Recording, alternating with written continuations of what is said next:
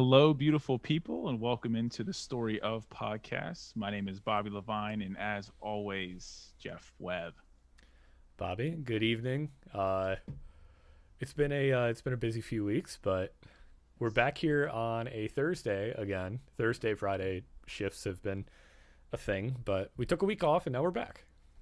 Yes, and our special guest tonight for the second podcast in a row, coming from Las Vegas, Pari Marie. Welcome to the podcast. Hello. How are you guys? Good, thank you. Great.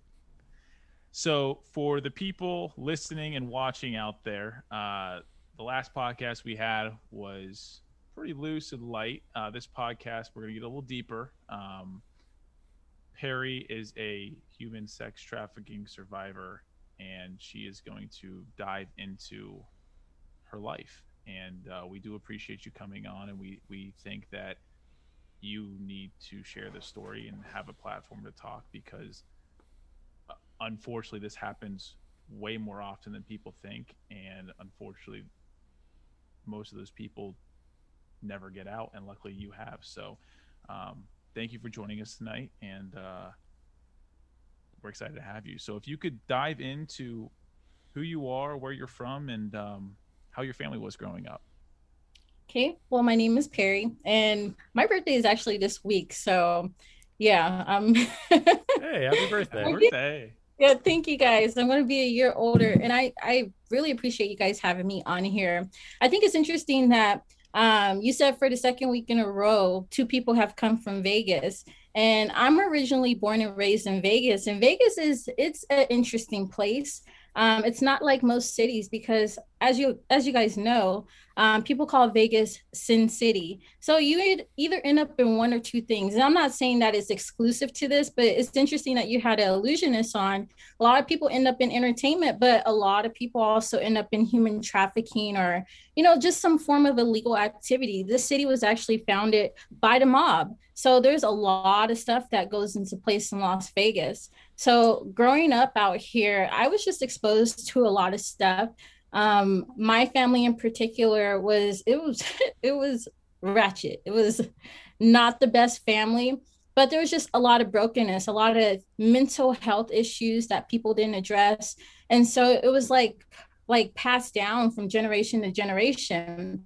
And so growing up, I felt like I got the brunt of like the worst of the worst. Like my mom and dad, they were both drug addicts. My father was actually a pimp. My mother, she's alive, but she's still into prostitution. So it was almost like I was set up to be a certain way. Like my family, based on my family history, if I would have continued in that path, it wouldn't have been strange because people before me were involved in illegal activities or drugs or from that lifestyle. So growing up, I grew up in a abusive home. My grandmother, I was raised by my grandparents, but my grandfather, he worked a lot, so he wasn't there most of the time.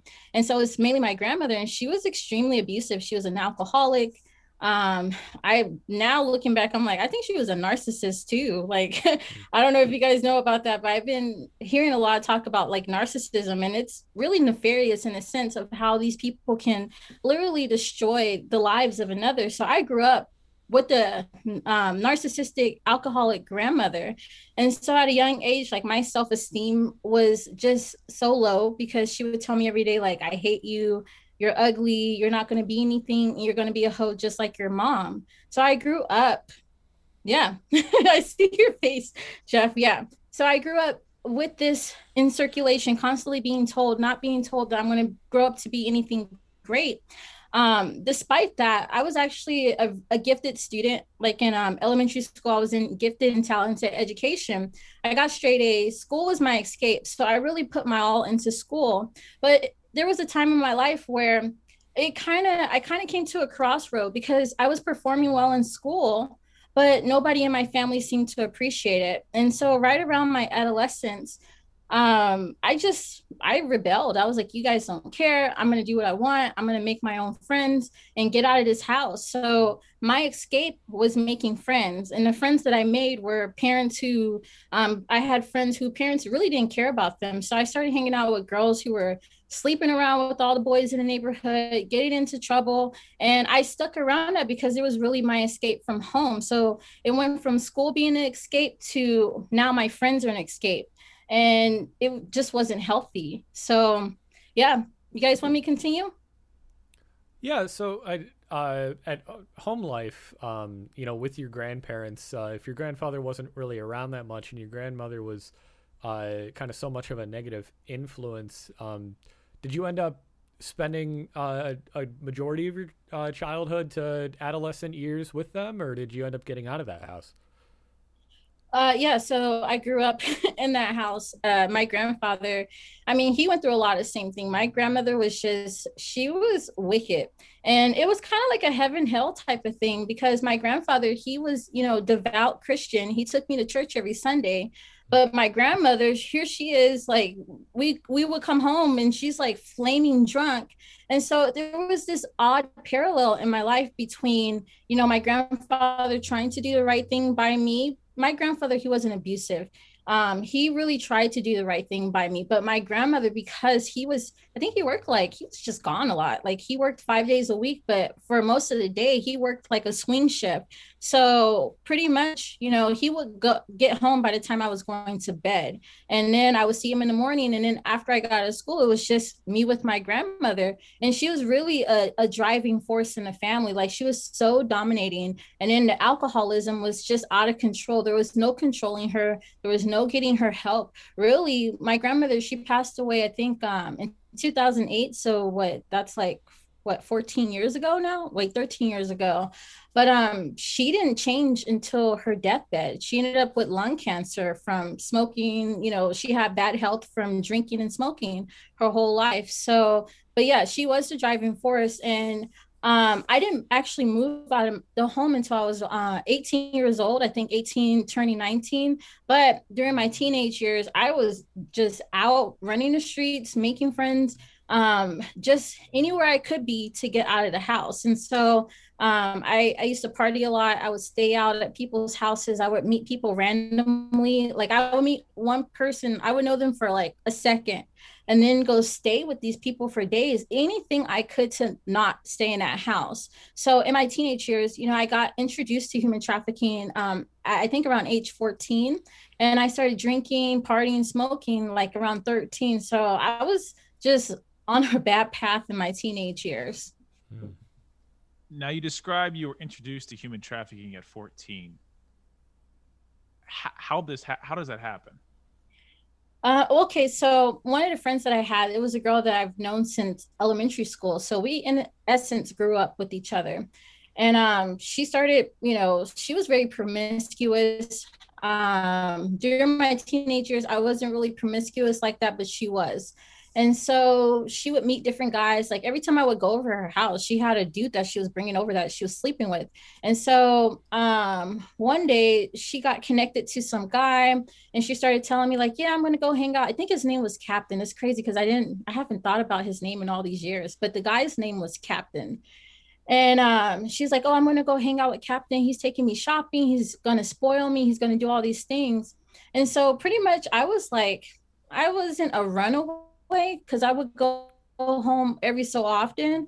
But I mean, I'm in a place where I'm just living in the same outfit. I would probably bring like a bag of clothes. I didn't have much. And so one day she said, hey, Captain wants to meet you too, and he'll take you shopping. I was like, oh, okay. Like, I can get some new clothes. Like, in my childhood, it was weird. And I felt like that was really an entry point for me. It was a weak point because in my childhood, my mom, I would literally see her maybe like once or twice, maybe 3 times a year. She would come every few months.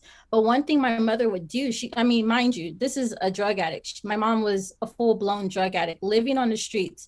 And when she would come, every single time she would come, she would steal my clothes. She was that tiny that she could fit into my top my I was a child. She was fitting in children's clothes. And so my mom, she would come and steal. And I remember like I would cry and cry and like she would take my favorite outfit. So I was like it hurt me. And so for a guy to come in and say, hey, I'm going to buy you some clothes, now circling back to my childhood, it was an entry point. It was a weak point that was like, ooh, this person is going to give in an area where I was taken from. And so I went out with her and I didn't know what to expect. So we go out. This guy pulls up in I think it's like a GMC Buick, those big SUVs. And that's kind of like out here in Vegas, there are certain cars that I hate to say it, but like certain pimps, they're known for driving a certain type of car, having a certain type of look. So it was a typical I call it a pimp mobile. In the 70s you had the Cadillacs, nowadays it's the bigger like Buicks, GMC type of, just very large, usually black, all black tinted type of car. So he comes in, he picks us up, and the whole time I'm like waiting, like when is he going to take us shopping? And so we go to in Las Vegas, west of the Strip. So everybody knows the Strip, but there's this street called Tropicana, and it's known as the Blade. So on this street, this is where you find a lot of street walkers, a lot of girls who walk the street. I mean, all hours of the day. Day and night, these girls walk up and down. And on that particular street, there's a lot of rest stops, a lot of areas where truck drivers go to, take a break from traveling from city to city. So a lot of these, they call them Johns. I don't know if you're familiar with that term, but a John or a trick is a guy who will pay for a girl for sex. And so they go and they park on these streets. And these girls walk up and down day and night and they meet these guys, and the guys pay for them. So it's very common. I mean, I can drive down that street this day and I can spot these girls out like it's nothing. They're usually not dressed appropriately, especially for the season. You'll find, even in a winter season, these girls will walk around in shorts and like tiny tank tops, and it's just like it's really sad. A lot of these girls, you can tell that they're hurt, or and particularly on that street, usually the girls, they have a pimp. Those girls in the street are not there by their own free will. And so this guy named Captain, he drops us off on that street. And me, up until that point, I had no idea what it was about. I didn't even know why he was dropping us off there, but my friend, she knew what he was doing. And so we're just walking up and down the street. She's like, oh, we got to go meet someone, let's go hang out in this hotel. So we go and hang out in a hotel and we meet a guy. So we're in the front lobby and a guy calls her over and she's like, come on. So we go up to this guy's room, and still at that point, I had no idea what we were even doing. And so I go up to the room and she's like, wait right here, I'll take care of it. And I say, okay. So pretty much she gives him a blowjob. I think it wasn't much that he paid her, but that was my experience in human trafficking. And I didn't see her do it. She went in the bathroom and did it. But it was an experience because I was like, what is going on? Like, why are we here? What is she doing in the bathroom? What are you taking care of? There was so many unanswered questions. I had no idea. And after that, I pretty much stopped hanging out with that friend because I was like, this was weird. But, a while later, I figured it out. I was like, oh, wait a minute. This was, he took us out. He was trying to get her and get me. So a lot of times what pimps will do is they'll use a girl to recruit her friends or somebody else. And a lot of times there's this term called, it's a bottom B. I don't know if you guys are censored, but pretty much BITCH, which is a girl who is the recruiter, the wrangler, the teacher. She will bring in other girls for the pimp, pretty much grooms the girls and leads them to the pimp. And so that's what my friend became. And that's what she was trying to do to me, trying to recruit me so I could, work for this guy too. But after that, I just stopped hanging out with her. I was like, this was weird.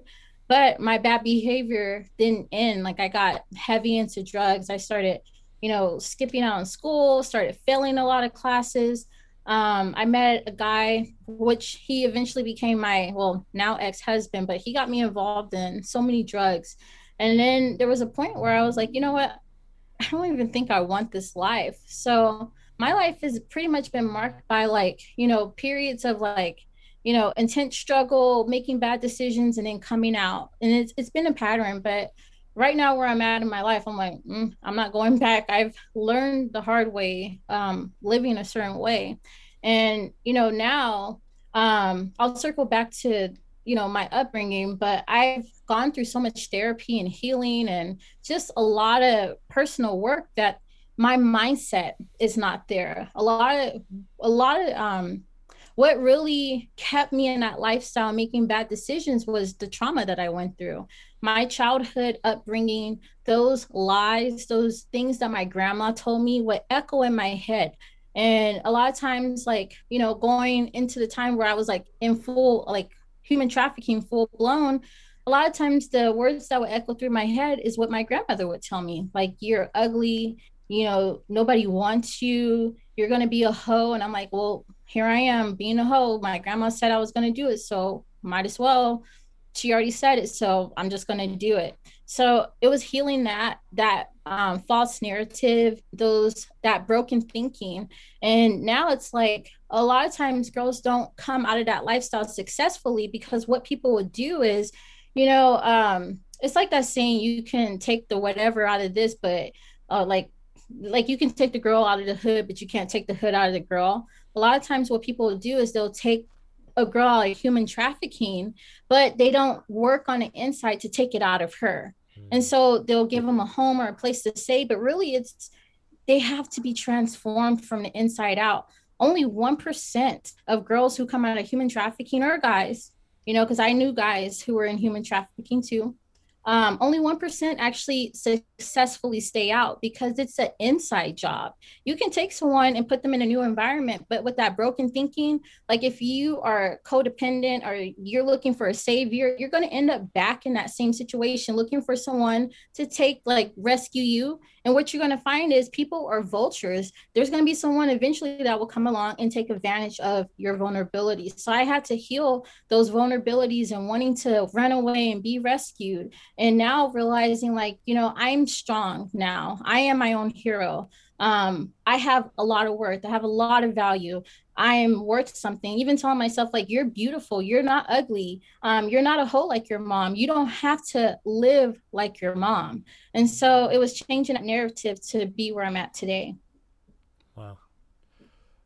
When you said you stopped hanging out with that friend of yours, but you kind of stayed in that circle. Like, what other kind of relationships did you have with people? Did people like try to recruit you again, or like did you like kind of get yourself into it?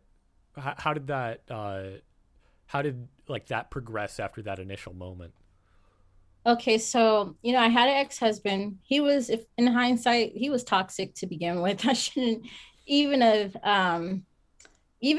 wasted my time on this person, really. But again, circling back to my childhood, being raised in a church and this toxic environment, I ended up marrying him because I was like, oh no, I'm living in sin, no sex before marriage. So if I want to do it, I have to marry this person. Shouldn't have married him.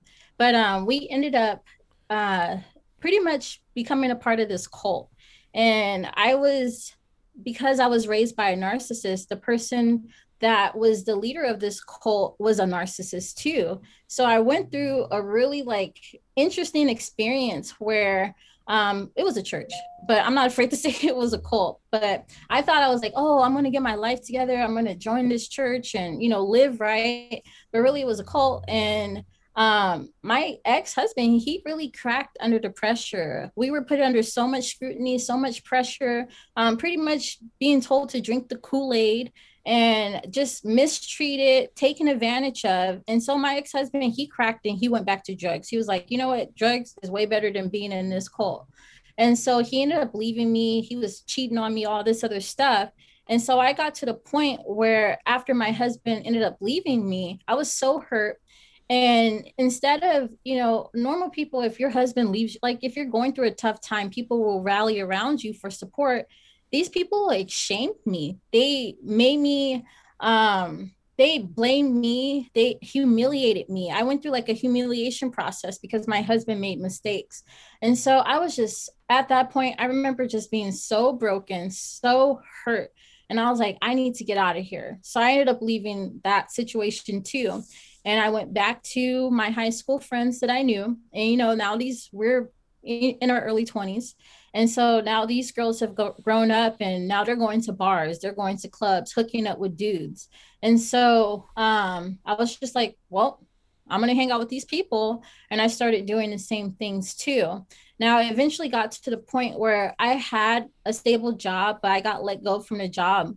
And so I remember, like, me and my friends, we would sit around and look on Plenty of Fish, OK Cupid, things like that.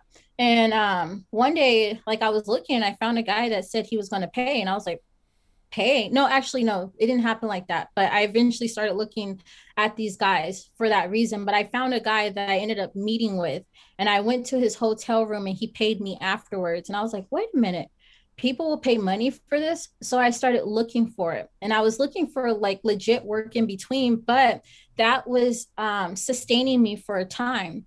And so one day I was looking online, just like Craigslist. This is when Backpage was still around, and I found this ad for a model. And I answered the gig. I went to go meet this guy, and it wasn't a modeling agency. It was actually a pimp. And he was just like, hey, this is how you can make money. I'm going to show you, I'm going to teach you the ropes. And I was already like, I had a foot in that lifestyle. And so when he came and said, hey, I can teach you how to do it better, I was just like, well, I'm already here. I'm desperate. I need money. I got to continue to pay my bills, my rent.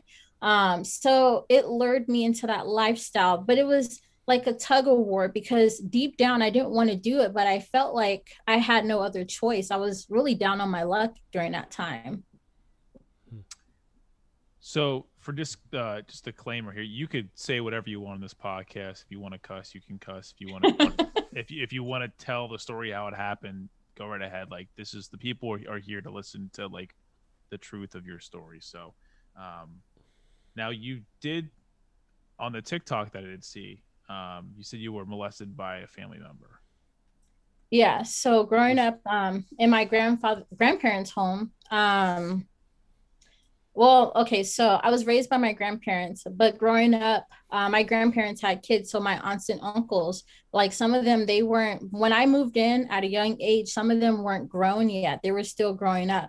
And my uncle, who was in high school during the time when I moved in with my grandparents, he started molesting me, and I didn't know. I remember I was like 4 or 5 years old, and this would happen before he would go to school in the morning. So before he would get on the school bus, he would pretty much, I'm like 4 or 5, like yeah, so I was 4 and he was 14. He's 10 years older than me, in high school.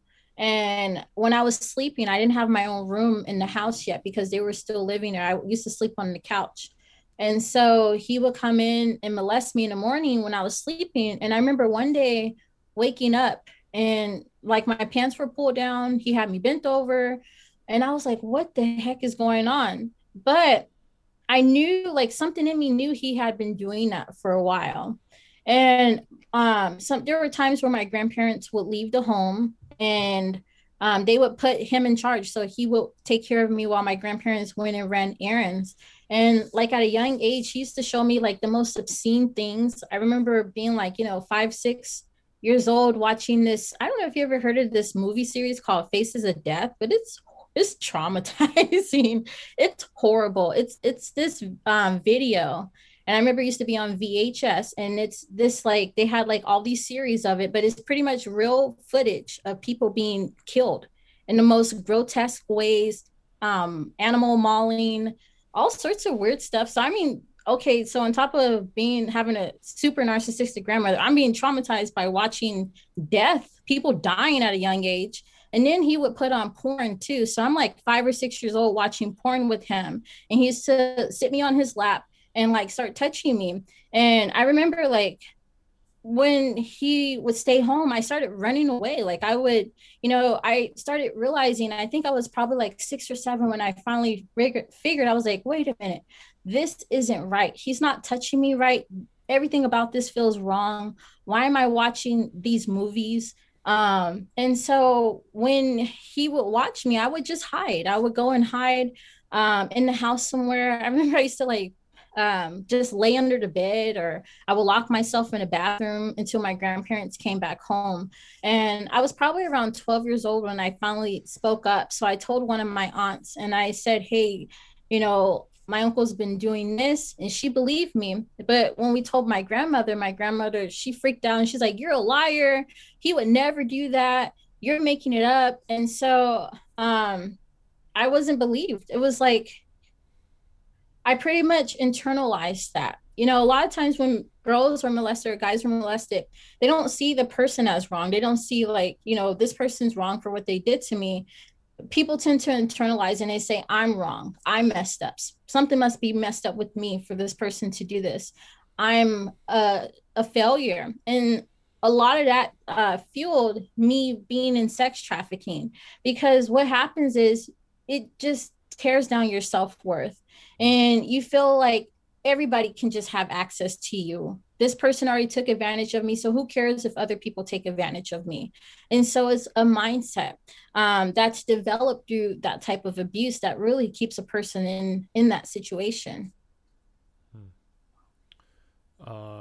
When your life progressed through your introduction and sex trafficking and going into this religious cult, you mentioned getting into substances, drugs, things like that. Was that brought on by like people like your ex-husband, or was that more of a like people around you thing? How did that end up?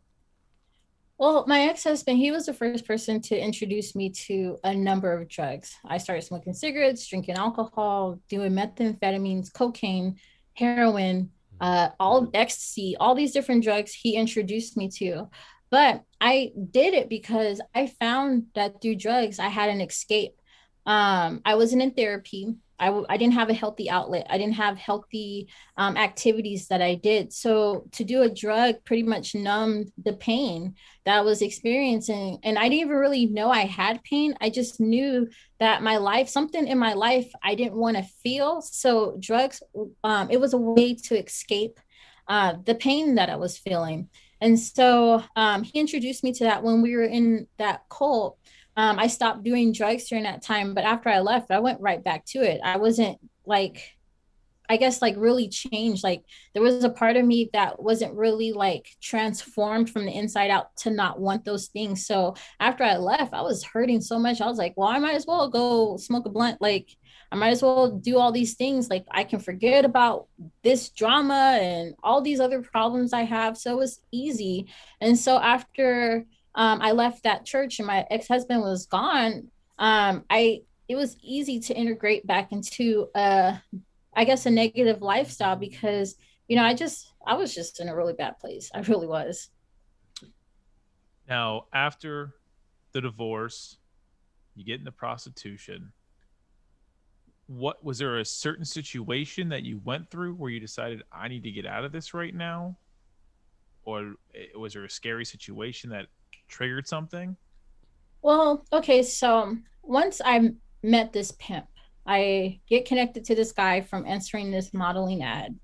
And I started going out. He started showing me the ropes. This is how you pick up a John in this situation. Go here. This is what you say. This is how you proposition them. Up until that point, I was really getting like just low bucks. I was like $100 or something to sleep with some guy. So this guy is like, no, you asked them for 500, and then you charge them, another 100 per hour after that. So it went from, $100 here and there to now I'm making like 500,000, all these thousands per night. And he was taking half of it. And I remember I had a good friend, and we used to go out to the bars and the clubs and just hook up with people. And I was telling her, I was like, hey, I met this guy, but he's taking half of my money and doing this. And she was like, you don't need this dude. She's like, let's just go out, me and you show me what to do, and you don't talk to him anymore, and we'll start making our own money. So we did that for a while. But deep down, I was like, I don't want to be in this lifestyle. I really felt like I was looking for a way out. So I would meet these Johns, and in most instances, these Johns, like depending, because I would go to certain casinos and hotels. Like I knew there are certain hotels in Las Vegas where you can catch a higher, I guess, a higher salary trick or John versus certain casinos and hotels. So I would hang out in the higher end. So I guess you can say I became more of a high class escort because I was, making a lot of money from these guys. And so I remember I didn't want to do it. So when I would see these guys, I was hoping that somebody would say, "Hey, come and work for me." I was really hoping for like a Pretty Woman type of situation. Like you guys know that movie with what's her It's my name? it's my parents' favorite movie. That was their first Yeah. date. Yeah. Yeah, so I was hoping Julie. for something like that. Yeah. So yeah, so I was really like, I'm like, hopefully one day I just meet the guy who's gonna like pull me in and rescue me. So one night I go out and I'm hanging out with this group of guys, and I find out that a documentary is being filmed of these millionaires, and I was like, I hit the jackpot right here. So I'm gonna meet somebody in this group of guys. And so I meet this group of guys. I'm hanging out with them the whole night.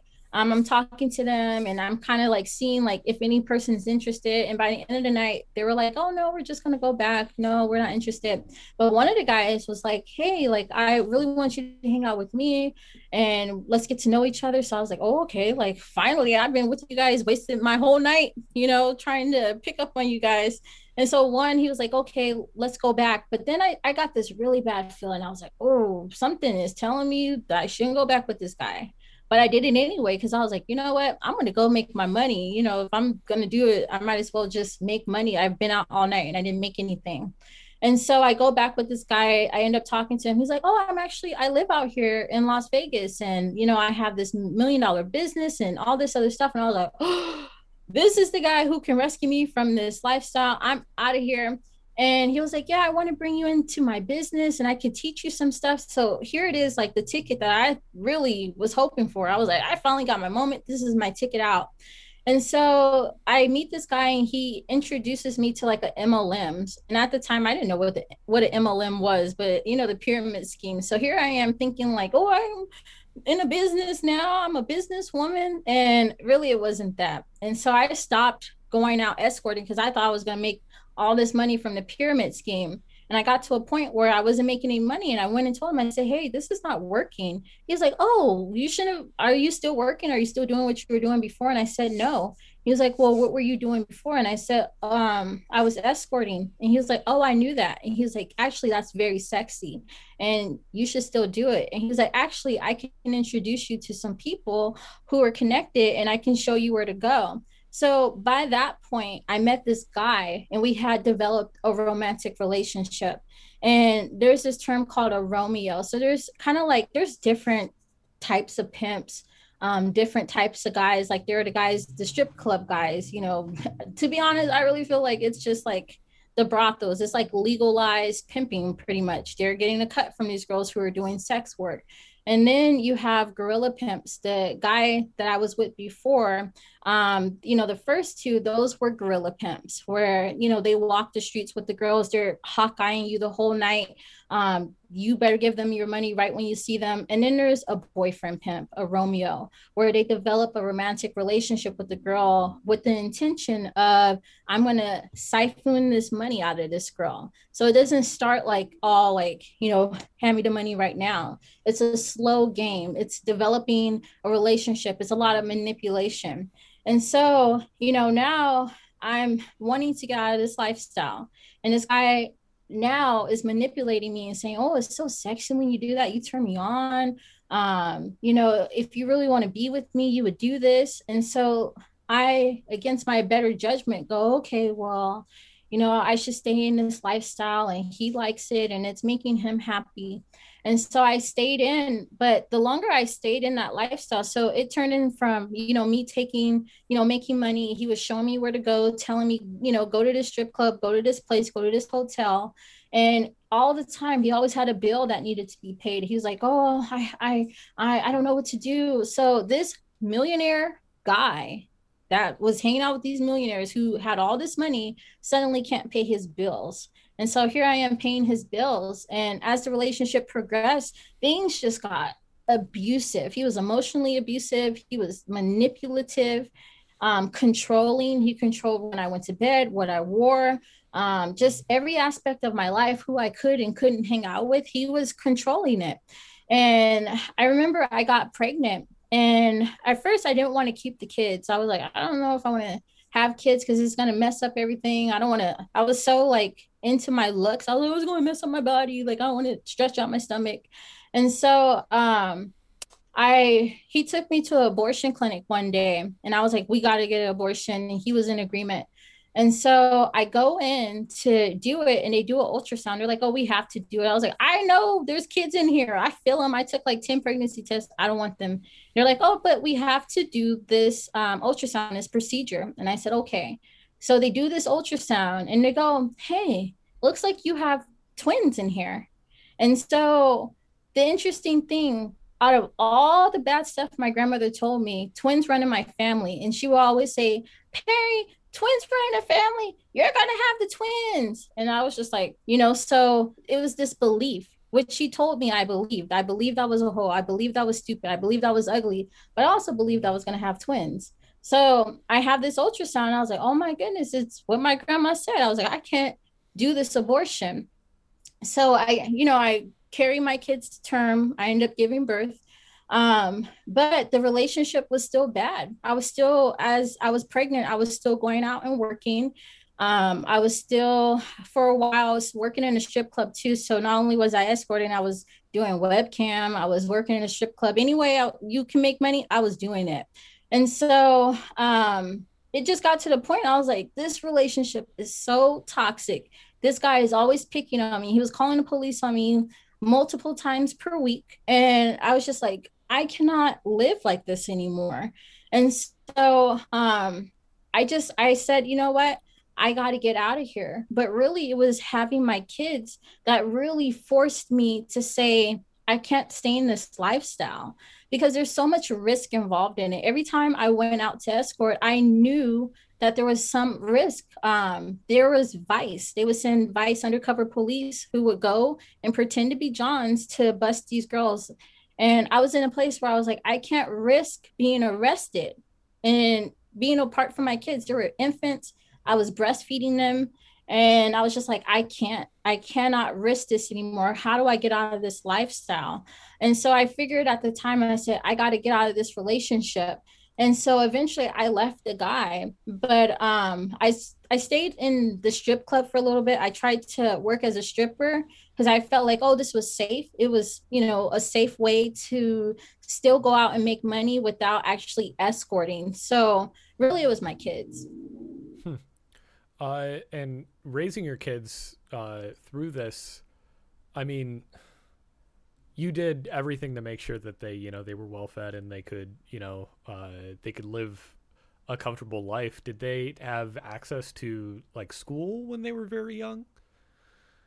Well, okay, so here's the thing. It's raising my kids has not been easy. It's been extremely hard. Um, the Romeo pimp guy, he is the father of the children. And it's interesting because I had people ask me, they're like, well, how do you know he's the dad? I'm like, I got a paternity test. Like, you want me to go on Murray? Like, he's the father. Mm-hmm. So I know for sure that he's the dad, but he made it so hard for me to raise my kids. He took me to court. All of a sudden, it went from I'm a millionaire to I'm broke and I have no money to, oh, I'm going to take you to court and spend $100,000 fighting you. So it's been really hard. And I actually went through a lot of legal abuse with him, with all that he did to really set me back. Because when I left, I ended up staying in a shelter. Like I was like, I got to get out of here. I don't care how I get out of here. And so I went and lived in a shelter for a while.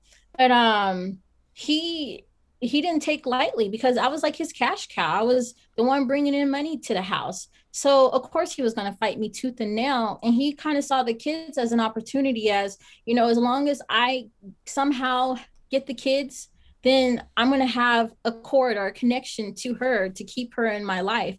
And really, it's been long-term post-domestic abuse that I've had to go through. My kids right now, they're 6 years old. So they're in kindergarten. Even right now, it's a struggle because we share custody and he doesn't really care for the kids. He's not taking them to school. He's not doing the right thing. So really, I'm having to he's counter parenting me. All the growth that I've done, everything that I've done to really set them up for success so they don't repeat the same mistakes with like that I had, or I'm not trying to parent in such a way that I'm not passing down trauma or like parenting my kids the way I was parented. He really counters everything that I try to do. So to be honest, it hasn't been an easy road. It really hasn't.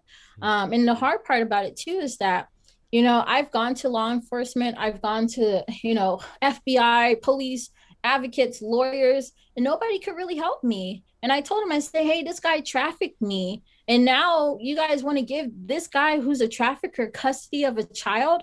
And I've experienced injustice in the justice system here.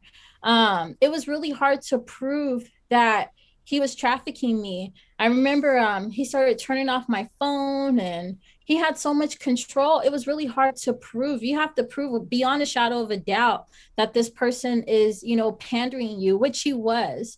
And so I went through a lot of legal system betrayal, coming out and saying, hey, this is my story.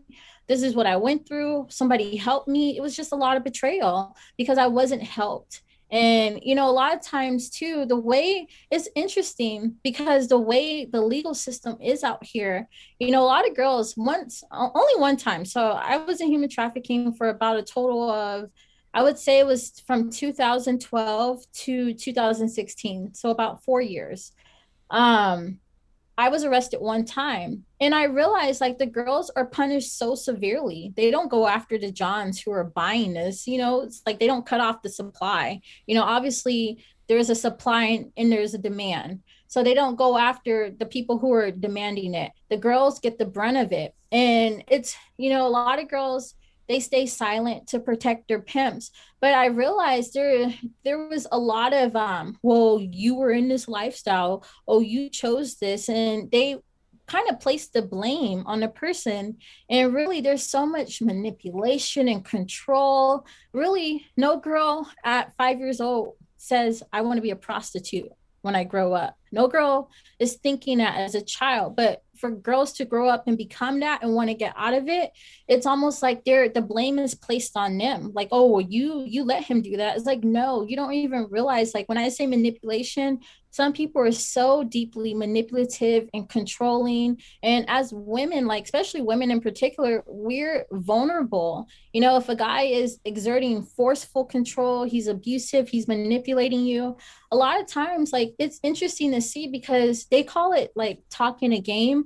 A lot of pimps are able to speak in such a way that, and they talk really fast. It's like slick talking, the way they talk and how to get into a girl's head. It's like they make your head spin that you don't even realize, like, you want to leave. And there was so many times where I was like, I'm done, I want to leave. And then after slick talking, I was just almost like, oh, well, no, I don't really want to leave. No, I'm sorry. No, it's my fault. It's my fault that you're abusing me. I did something that made you so mad that you wanted to hit me. It's manipulation. And so to be manipulated on that level and, to come out of it and people say, oh, well, you chose that. No, I was manipulated. A lot of girls are. And, really there's a term called Stockholm syndrome where girls don't really come out of it because they end up bonding with the abuser. They don't see life beyond the abuse. They can't picture life. They get so comfortable with the abuse. And so they just keep going back. It's almost like, I don't know if you guys ever heard of like that. There's this like little story that says like when people are training an elephant for a circus, at a young age, they put the elephant on a stake. And when the elephant is small, it can't overpower or pull itself out of the stake. And so it develops this mindset, oh, I can't pull myself out. And so when an elephant grows up, it doesn't try anymore because it believes that it can't do it. This is what happens to the girls. You try for so long, you get manipulated and gaslighting to thinking the abuse is your fault. You deserve this. And then you just get to the point where you're like, well, why try? Why try anymore? This is just life. So I have two questions. One is gonna go a part of one of our audience members' questions. Um, During your time prostituting, how many pimps did you have? Um, let's see. Okay, so I probably had about one, two, three, four, four. So even after I left my ex and I was working in a strip club. There was a guy who came in, and again, I was still in this vulnerable place, and he tried to wrangle me in again. And it was very slow, it was very insidious, but I had about four different traffickers. And the question from our audience member is, did your pimps allow you to leave so easily? No, no. Well, okay, so the first pimp that I was, really, I guess, came under and submitted to, when you leave a pimp, there's a term called renegade. Like, I know it's a popular song. Everybody's like, renegade, renegade. That song is probably a prostitute's worst nightmare. No prostitute is out here renegade, renegade, because really there's a lot of unspoken rules. I was pretty much putting my life at risk of being killed when I left this trafficker, because if you leave a trafficker, if they find you, they'll beat you up, they'll kill you. They kill girls. You don't just leave your pimp, and when you do, you're called a renegade. And so and then too, there's these unspoken rules too. Like, if a girl is out on a strip working and she doesn't have a pimp, like, I remember I used to go out and I would work, and like, if I seen a certain type of guy that had this certain look, I'm like, oh, that's a pimp. Do not make eye contact. I'm like, whatever you do, don't make eye contact, because if you make eye contact with them, it's called breaking. They tell you to break yourself. And then what breaking yourself is if they know that you're an escort and this is a pimp, they will take your money, and if you don't give it to them, they will beat you. And then in some cases, these guys even beat girls and force them to become their hoes. So it is not easy leaving. I was terrified each night that I went out, that if this trafficker found me, he was going to kill me. And so I started changing my hair up all the time. I would buy different wigs. I'm like, he's not going to recognize me. But there was one time I did see him one time. I was walking with the John to his hotel room, and I almost, like, I could have, like I probably could have peed myself. I was like, oh my God, I hope he doesn't recognize me, because I knew that if he would have recognized me in the crowd, he would have, probably beat me. So it's not easy. In front of the John, he would have hit you. Oh yeah, they don't care. Wow. Damn. Uh, Looking forward to your future, what do you hope to convey to people who might be going through this? How are you healing more yourself, and your future for your daughters? What do you think is coming? Well, right now I know I'm in a really good place. I've made good decisions. Um, I graduated school last year. I have a degree in business.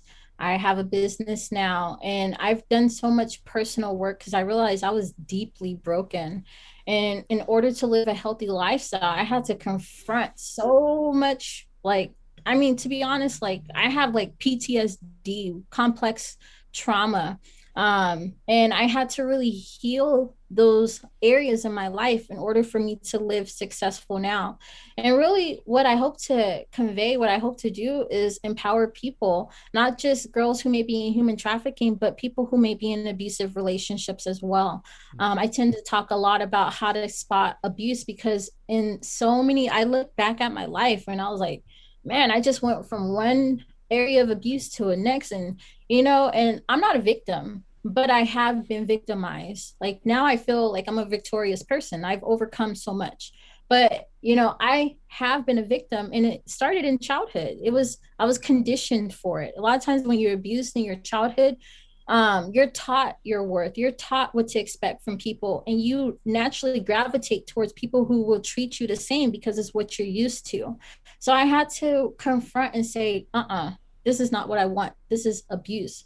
So I speak in a way, like, in a way to help people recognize abuse from people, because I've just been through so many bad relationships, and I've had to learn. And now I really don't put up with stuff. If I get one hint, now I'm not confrontational, like in a mean way, but I do speak up for myself. If someone's being out of line, I'm like, oh no, you got the wrong person. Cause I feel like I'll be damned if you treat me how I was treated before. I recognize this because I've been treated this way, and you're not. Either you treat me right, or I'm not going to deal with you.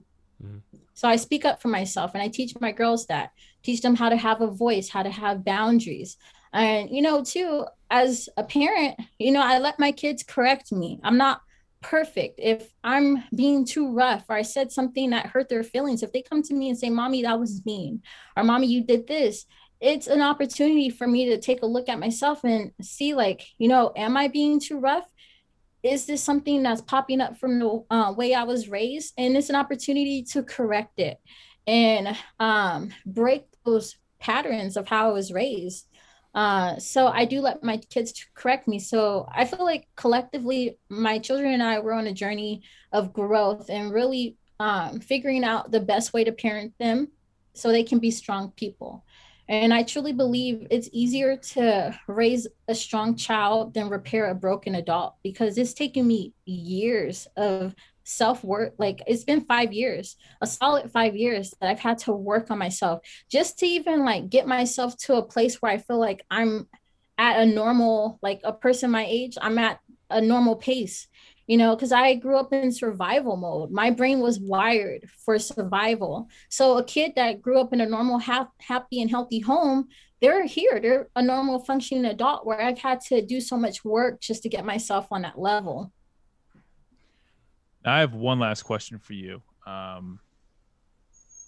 Unfortunately, you're not the only one that has gone through this or will go through this for the rest of the time.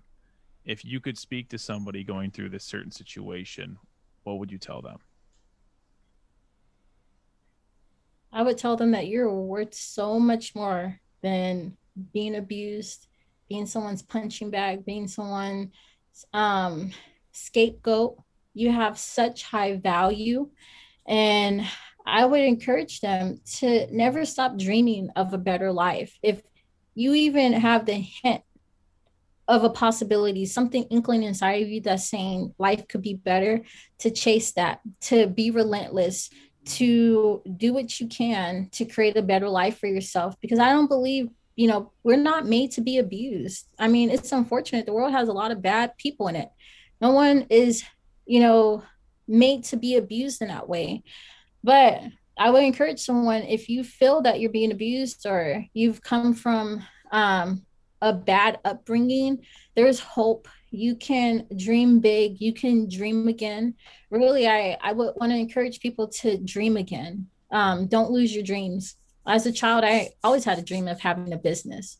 And so now to have graduated with the degree in business and have a business, that's me dreaming again. So you can always dream again. It's never too late. If you still have breath in your lungs, it's never too late to start a different future for yourself. Wow. Pari, thank you so much. This You're welcome.